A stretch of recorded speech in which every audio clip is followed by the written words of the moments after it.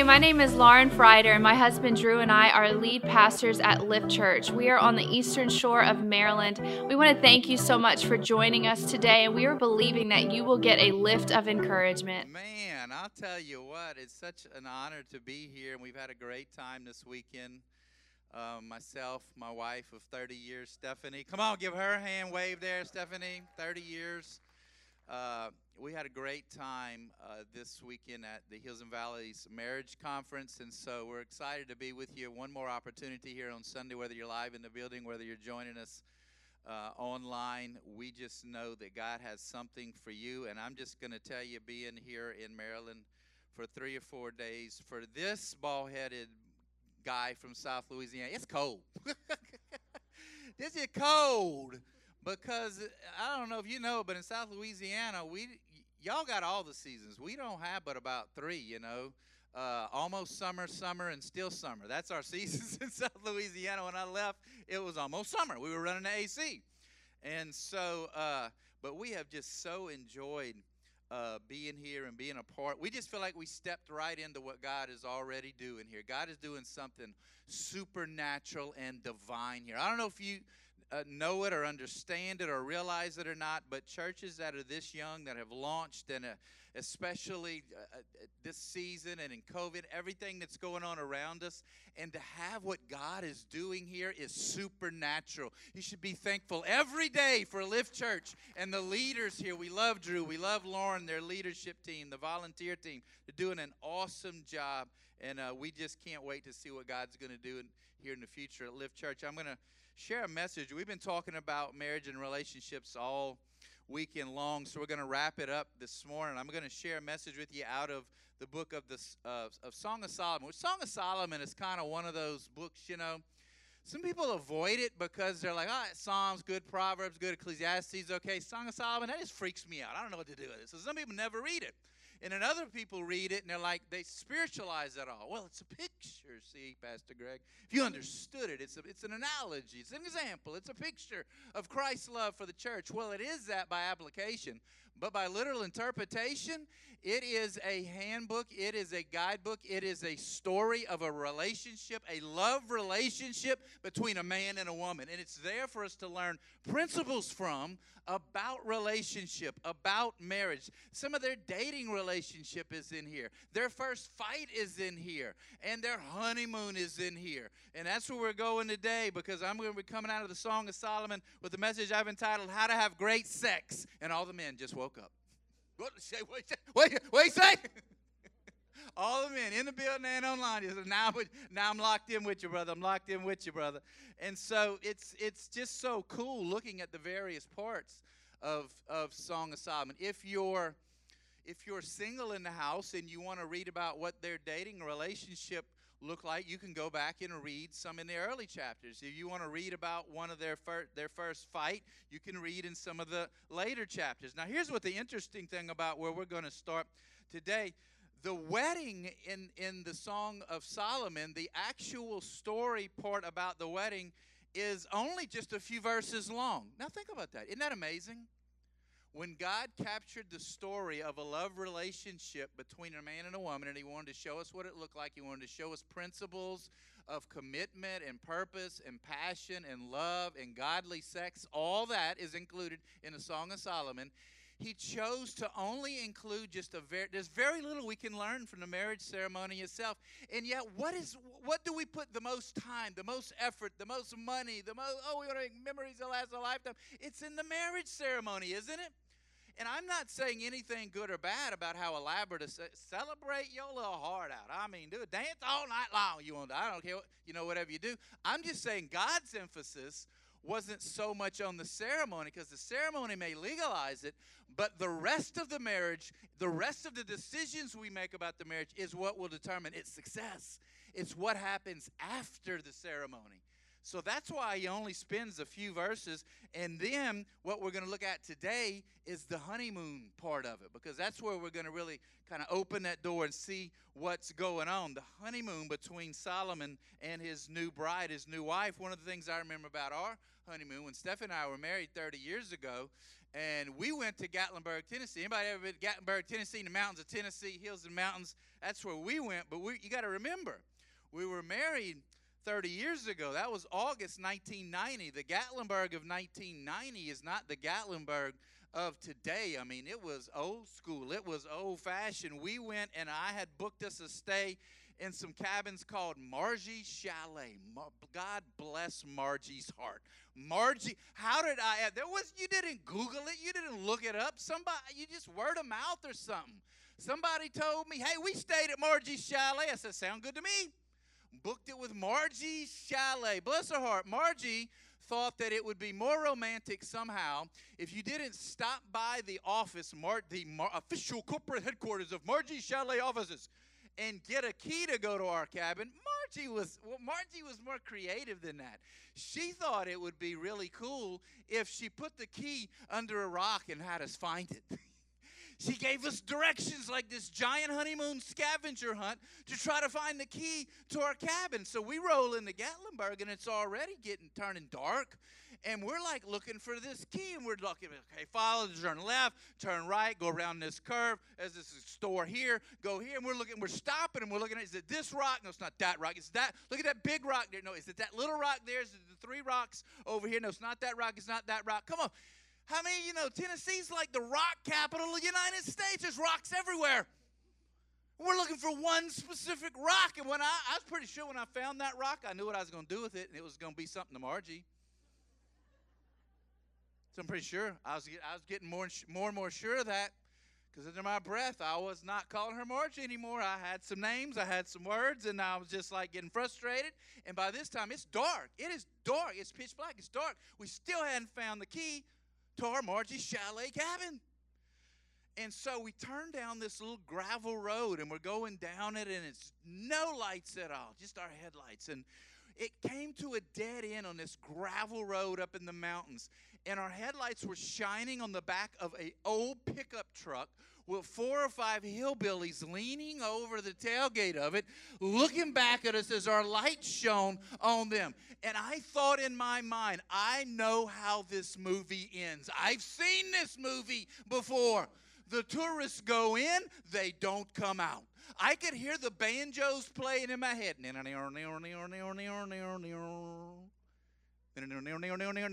told Stephanie, she was driving, I said, back it up, back it up, back it up. This ain't the rock. Thank God we found the rock. We found the key. We made it to Margie's Chalet. We enjoyed our honeymoon. Let's turn our attention to the story in the Song of Solomon and see how their honeymoon began.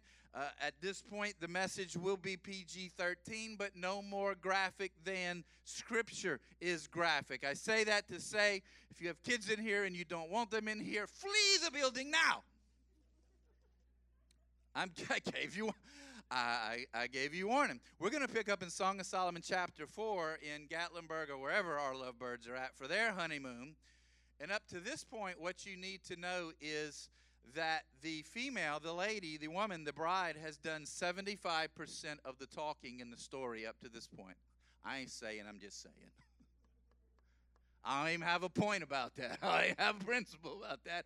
I ain't saying, I'm just saying. But it's something very important that happens at this point. She has spoken in Song of Solomon. 75% of the tale is hers. The man's talking now, and they are officially beginning their honeymoon. And he's going to talk for 11 verses before he ever touches her. Men, you might want to write that down. He spends time talking before touching. And it's very important as we look at this story, what he does, what he says, how he is touching her heart and speaking into her heart and her life and her mind and her will and her emotions. And it's very intentional. It's very purposeful what he's saying. In Song of Solomon, chapter 4 and verse 1, he begins. his soliloquy. He begins his quotations and his declarations of his love for her. And this brother got game. I'm telling you, we could learn something from him. How beautiful you are, my darling. Oh, how beautiful your eyes, but he starts to tell your eyes behind your veil are doves. Your hair is like a flock of goats. Now, that don't sound too romantic to us, given time and culture. He's like a flock of goats descending from Mount Gilead, but this is what he's really saying. He's really saying is you've had your hair up in like a barrette or something, or pinned up, or whatever they gorilla glue. No. But again, culturally relevant. She's had her hair up, and now they're at their honeymoon. She's taken that covering off. She's taken that veil off. She's taken those hair holders out, and she has just shaken her hair out for him. No visual at all that I can give you about that. I'm sorry. So now he's like seeing her in her full beauty. So that's why he's trying to make this comment about how lovely even your hair. Now this brother's going right, even for the teeth. He's going in. Your teeth are like a flock of sheep shorn, coming up from the washing. Each has its twin. Not one of them is alone. Okay, so what he's saying is, your breath is awesome, your teeth are white, and I'm so happy that they're all there. You're not a hockey player or from Arkansas. This is wonderful. Your hair and your teeth, your lips. He's working. Now he's working on all these words. He's working his way down. His brother knows what he's doing. Your lips are like scarlet ribbon. Your mouth is lovely. Your temples behind your veil are like the halves of a pomegranate. Now he's going to the neck. Brother, taking his time. Men, you getting my drift here? The brother's taking his time. Your temples behind your veil are like the halves of a... Your neck is like the Tower of David, built with elegance. On it hang 1,000 shields. All of them shields of warriors. What he's saying is you carry yourself with such respect, and you're so beautiful. Now, you may not know this, but earlier in this story of the Song of Solomon, in that 75% of the time that the woman was speaking, she was speaking about how she didn't think she was attractive. She was calling out in descriptive form the flaws that she saw in herself. And when she looked in a mirror, that's what looked back at her, and she didn't feel good about herself. And we picked up that she had a negative image about herself. So this brother knows what he's doing. He understands how she's feeling. So before he ever touches her, he's opening up her heart and her mind and her emotions to him by building her up. He knows that she has felt poorly and had a poor self-image, so he's beginning to speak. Before he ever touches her, he's talking to her and he's building her up. Why? Because number one, godly sex is affirming. It always builds up and it affirms. Now listen now, especially you men, our words are important. The Bible says that out of our mouth comes the power of life and death. And all of us need, at different times in our life, verbal affirmation.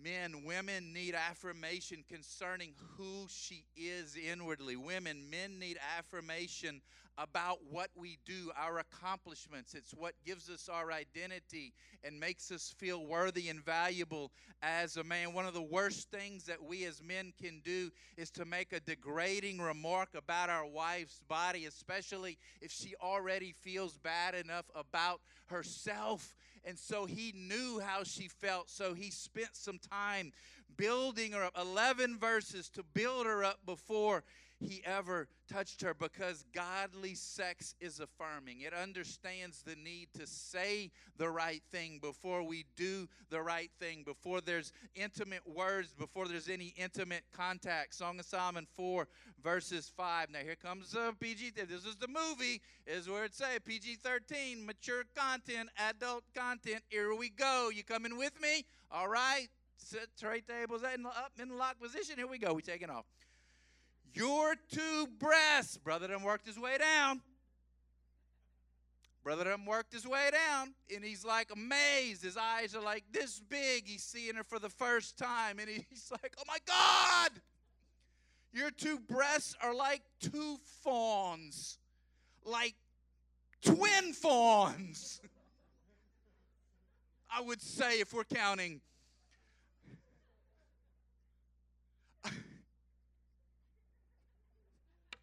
Of a gazelle that browse. He's just browse among the lilies. Okay, what's he talking about? Twin fawns. Yes, we can see there's two. It's pretty much an anatomy. To explain it, man, any men hunters, this is what he's doing. This is what the brothers, any men, this is the principle that we need to take from this. If you're a hunter and you're a deer hunter and you see two deer, he's talking about two fawns, two lovely fawns in the grazing in the. He's like, if you were a hunter and you saw two deer, as a hunter, would you stomp up to those deer and say, "Hey, deer, what's going on, deer?" The deer would be gone, and it would be over. That's what the principle is here. Oh, my God, two deer! No. They would run off and it'd be over. What is God teaching us here? Number 2, godly sex is tender. I'm not even going to say it. There's a gentleness to it. There's a gentleness to it. Men, we have to understand our wife, her whole purpose here on earth is not about satisfying all of our sexual fantasies. Yes, men like responsiveness, but women desire tenderness. So we have to learn to serve each other, to serve one another. Even in the bedroom, people always ask, Greg, what's appropriate in the bedroom? How many different things can we do? And I just, truth is, you can be as creative as you want to be, but you always have to filter it through each other. You have to communicate it, not put your buddies somewhere. You have to communicate it with your spouse on what one another are comfortable with and what they're not comfortable with. She needs to be okay with it. He needs to be okay with it. We're going to value her, value him first, because number 2, godly sex is tender. Look, he goes on in Song of Solomon 4:6. He says this, he says, until the day, he's on his honeymoon, until, not just a honeymoon night, until the day breaks. What he's saying is, as that poet prophet from the 80s, Lionel Richie, would say, all night long. I had an 80s moment here. All night. This brother's saying, whatever it takes. This ain't just a honeymoon night. This is a honeymoon all night. He said, until the day breaks and the shadows flee, I will go to the mountain of myrrh and to the hill of incense. It's exactly what it sounds like. You're like, is he saying what I think he's saying? Yes, he is. All night long. What's he saying? He's saying, I'm going to be passionate, because number 3, godly sex is passionate. It amazes me, the people who think that if we really go all the way after God, that we're going to have a boring life. That couldn't be further from the truth. As believers, we should have the most exciting, passion-filled, purposeful, directed by God, exciting lives. There will be things that are routine, that we'll have to do, but we do the things we have to do to get to do the things that we want to do. He spent 11 verses doing something that he felt like he had to do to get to this part now, what the brother wanted to do. And he was being passionate about this. Write this down. Passion takes effort, though. It's not just like flipping a switch. Yes, God wants us to have a life and live life abundantly and to the fullest, even in our marital intimacy, but passion takes effort. It's not a switch that we flip. So many people say, well, we're just not in love anymore. Well, are you putting in the same effort that you did when you dated them? Is the same effort there? Some say, well, the grass is greener on the other side of the fence, and you know the saying, no, it's greener where we water it. Have you been watering that grass? Some feel, I shouldn't have to work for this. We're married. I've earned it. Why shouldn't we have to live in a lifelong pursuit?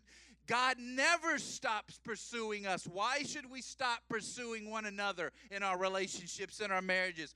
He pursues us because we're valuable. We pursue our spouse because they're still valuable. 6 months later or 60 years later, they're still valuable. So there has to be a pursuit in this passion. My mom and my dad, in the house that I grew up in, we had a fireplace, a real fireplace, not the kind that I got now where we go flip a switch and poof, in stove fire, poof. Hey, kids, you want me to build you a fire? Yeah, Dad, flip. There it is. Enjoy it. Sit there. Your dad made that for you. All the fake logs and gas flames and all. Nah, my mom and dad had a real brick fireplace with a real chimney, but it needed real wood to burn it. See, it was awesome in the winter because I loved it. I remember being a young guy, and I loved it because I would fill it up with logs and get that sucker started with your real matches. We use matches, man, because it's in the 80s. All this fancy stuff and buttons. You match, gun, another match. Oh, throw the box in there. Squirt it with something. Whoa, it's flammable. Now that's what I wanted, a roaring fire. I get a blanket, and I'd wrap up in that, and I love just to sleep there. I'd sleep on the floor right in front of it. But the thing is, the roaring fire was awesome, but it took work to get there. It took chopping trees, cutting up trees. My dad in the summertime in South Louisiana could hear a tree fall from 10 miles away.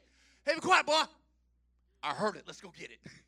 Get the chainsaw, get the gas, get the oil, get in the truck. Come on, boy. We're going to go get it. So he's out there sweating in South Louisiana. He's out there dying. Oh, Daddy, do we have to get the whole tree?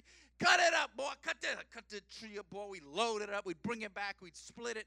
We'd stack it. We'd haul it to the house when we needed it in the winter. It took work. Now, that blazing fire was awesome, but it took work to get there. It's the same with the intimacy and the passion in our love relationship. We love the blazing fire of romance, but it takes work to get there. The flames of intimacy require some work put in beforehand. So don't stop working if the fire is out, there's a reason for it, and we let it go out, and we can get it flamed up again. Men, don't stop working at the passion. Send that text for no reason at all. Tell her you love her and you're thinking about her in the middle of the day. Buy those flowers. Give that gift. Give her that chocolate, and don't, like Forrest Gump, eat out of the box for you. Give it to her.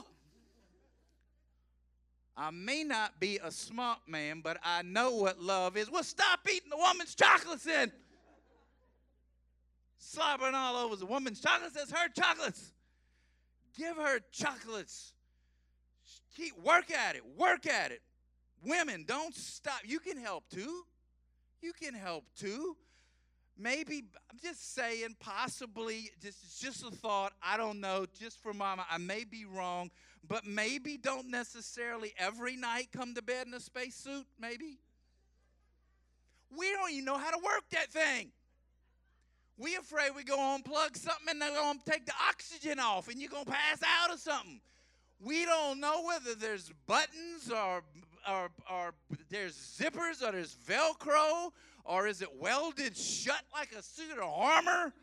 We don't even know how to get in that thing. We need something romantic every once in a while because passion takes effort on both sides. Song of Solomon 4:7. All beautiful you are. He knows what he's doing, my darling. This is intentional and purposeful words. There is no flaw, is what he said to her. They're on their honeymoon, man. They're in the throes of passion now. He said, there's no flaw in you. Now, we've already discussed that she knows, she feels like she's got flaws. So this is very important what he's saying. What Solomon is telling her here is, you may think you have flaws, you may see flaws, but you are the new standard for me. I don't compare you to other women. There is no universal standard I'm comparing you to. I'm only looking at you. I'm not looking at women in the mall. I'm not looking at women in the grocery store. I'm not looking at women on my phone, online, on a screen somewhere. I'm only looking at you. So you are the most beautiful woman in the world to me because you're the only woman in the world to me. That's what he's saying. And I see no flaws in you because I'm only looking at you. So you are the object of my affection and you are beautiful. Now we're going to value each other. This is what we're learning through this. We're going to value each other for who we are, not some airbrush edited fake picture. Because number 4, godly sex is secure. There's a security. That's why he said this. He's trying to build up security, build up and breed and put in and mark and imprint in her heart, in her mind, in her emotions, that in this new relationship, it doesn't matter how you felt about yourself in the past, how you saw yourself in the past. From this point on, I'm going to do the best job I can, Solomon is saying, of making you secure in who you are and who God made you to be. You're my wife, and I don't have to learn. I don't have to learn about women. I have to learn about one woman, you. And that's how we should view our marriage. We should say, I don't understand women. You don't have to understand women. Just one woman. You get to spend the rest of your life, those of you that are married, understanding one woman, living with them. The Bible says, dwell with your wives according to understanding. That means we get to spend the rest of our life understanding him. We need to build security in them. Our spouses need to understand how we feel and how we see them and how secure they can be, because statistics tell us that 1 in 4 people, men and women, have been sexually abused. So that has left scars, right? That has left things in minds and wills and emotions, and it's produced insecurity in our lives and our homes. So we need to communicate, you are just who I need, just as you are. Song of Solomon 4:9-11 says this: you have stolen my heart, my sister, my bride. Still honeymoon night here, right? Until the day breaks. This brother's going till the day breaks. This brother's going Lionel Richie all night long. My sister, my bride, you have stolen my heart with one glance of your eyes, one jewel of your necklace. How delightful is your love, my sister, my bride. How much more pleasing is your love than wine, and the fragrance of your perfume than any spice. Understand something. Brothers still ain't touched her. He said, oh, I thought we had skipped that part. No, we just got to it. He was just talking. He just was talking. Then he started talking about what he was seeing. But now he's going a step further. Your lips, I'm looking at them, girl. Oh, girl, I am looking at your lips, and they drop sweetness as the honeycomb. My bride, you're mine now. Milk and honey are under your tongue. This is exactly what it sounds like. This is a kiss. This is a tongue kiss. This is not a French kiss. France hadn't even been discovered yet.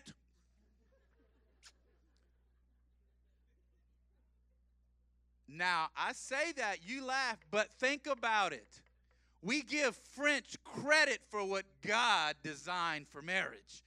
This is a Hebrew kiss. This is a God kiss. God saved all the best stuff for marriage. And he's rolling it out in the Song of Solomon. I'm just telling you, we missing the good stuff.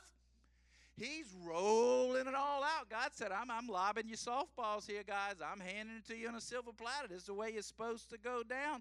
God saves all the best stuff for marriage. Now let me talk to young people for a minute that maybe you're looking, maybe you're praying, maybe you're hoping, maybe you're not married yet. Because I know a lot of what the questions are. I haven't been a youth pastor years and years and years, and a lot of hair ago. I know that the question a lot of young people ask is, how far is too far? How far can we go?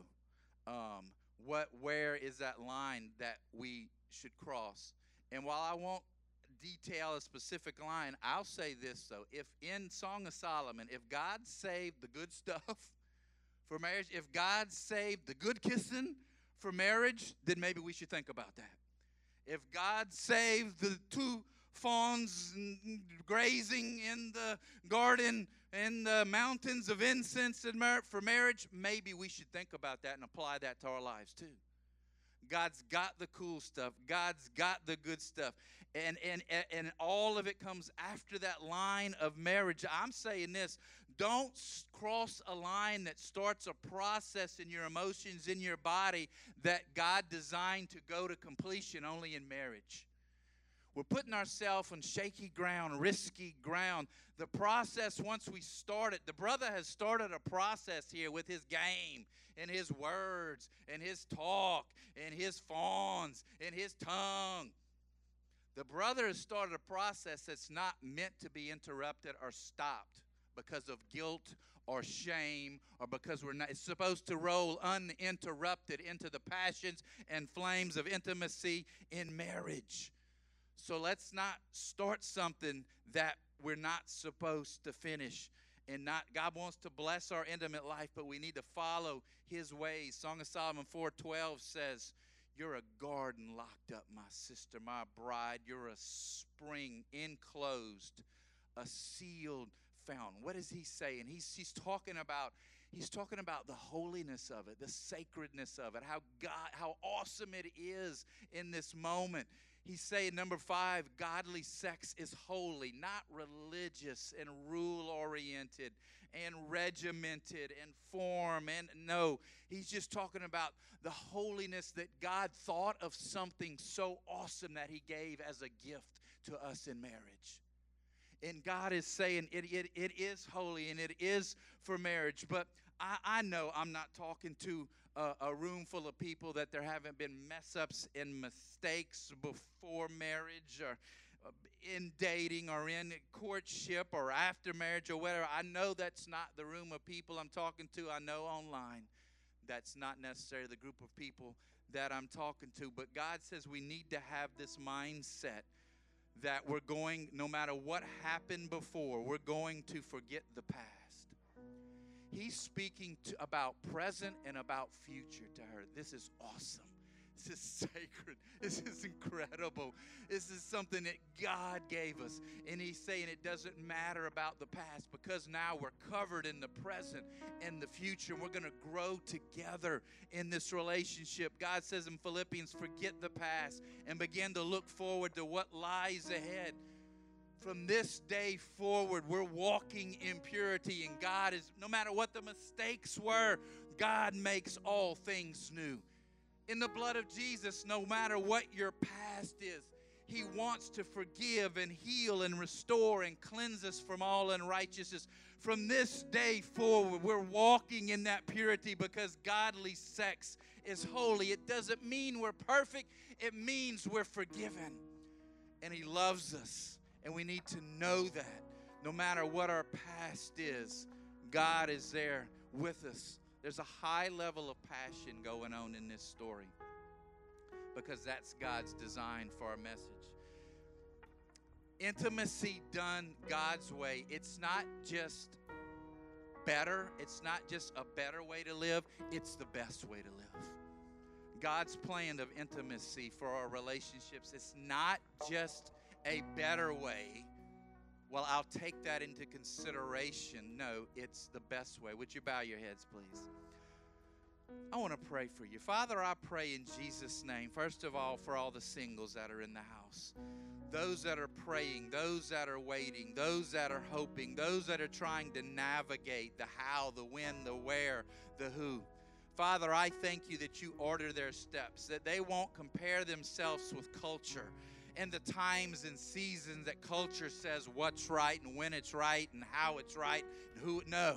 Father, they will step into the kingdom. Seek ye first the kingdom of God, and all these things, spouses, husbands, wives, will be added unto you. God, as they prepare their self for their spouse, I pray you'd prepare their spouse for them. And I pray that their timing would be your timing, God, not their own, because you're not late or slack concerning your promises as we consider slackness.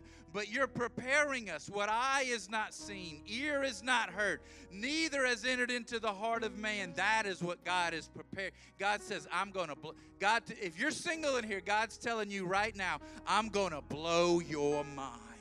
It's going to be exceedingly, she or he is going to be exceedingly abundantly above anything you could ever ask or think possible. It's going to be awesome. Now wait on him. Wait on him. That's the hard part. For those that are married, Father, for those that are struggling, for that picture of a fireplace that has just gone cold and dead and dry, Father, I pray something by your Spirit will begin to ignite a passion inside of them, a passion for their first love of you and a passion for their first love of their spouse. Where there's issues, where there's problems, Father, I pray where there's a struggle, they'll find some strategy so they can get some victory. You'll show them by the Spirit of God what to do, how to talk about it, where to talk about it, who to talk about it with. Give them some strategies of wisdom, oh God, to walk through what they're walking through. Bless those who have good marriages. May their cup overflow with blessings right into the life of some other couples that need some help. And finally, Father, I want to pray. I want to pray for those that may not know Jesus, whether they're in the building or whether they're online. I want to pray.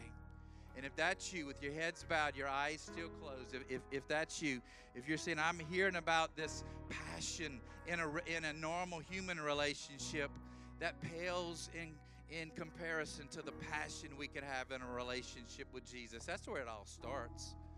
Marriage is just a picture of Christ in the church. That's where it all starts. And if you're in the building today or watching online today, and you either have lost that passion and that connection and that relationship, or maybe you never had it, just right now, nobody's looking around. You may be by yourself, even at home watching this. But as an act of faith, as a step of faith, with no one looking, just raise your hand and say, that's me. Greg, would you pray for me? That's me. Would you pray for me? Because the good news is today's the day of salvation. Today's the day God wants to change your life forever. Would you just pray a prayer something like this with me? Say, Father, I call out to you today. You see my life. You see my flaws. You see my failures. You see my sins. But Jesus, I know you came to save me. So today I give you my heart. I give you my life. Wash me clean. Hit the reset button in my heart and life, oh God, and give me your grace and mercy that is new every morning. Give me your forgiveness. And oh God, I'll live for you as you give me strength all the days of my life. In Jesus' name. And everybody said,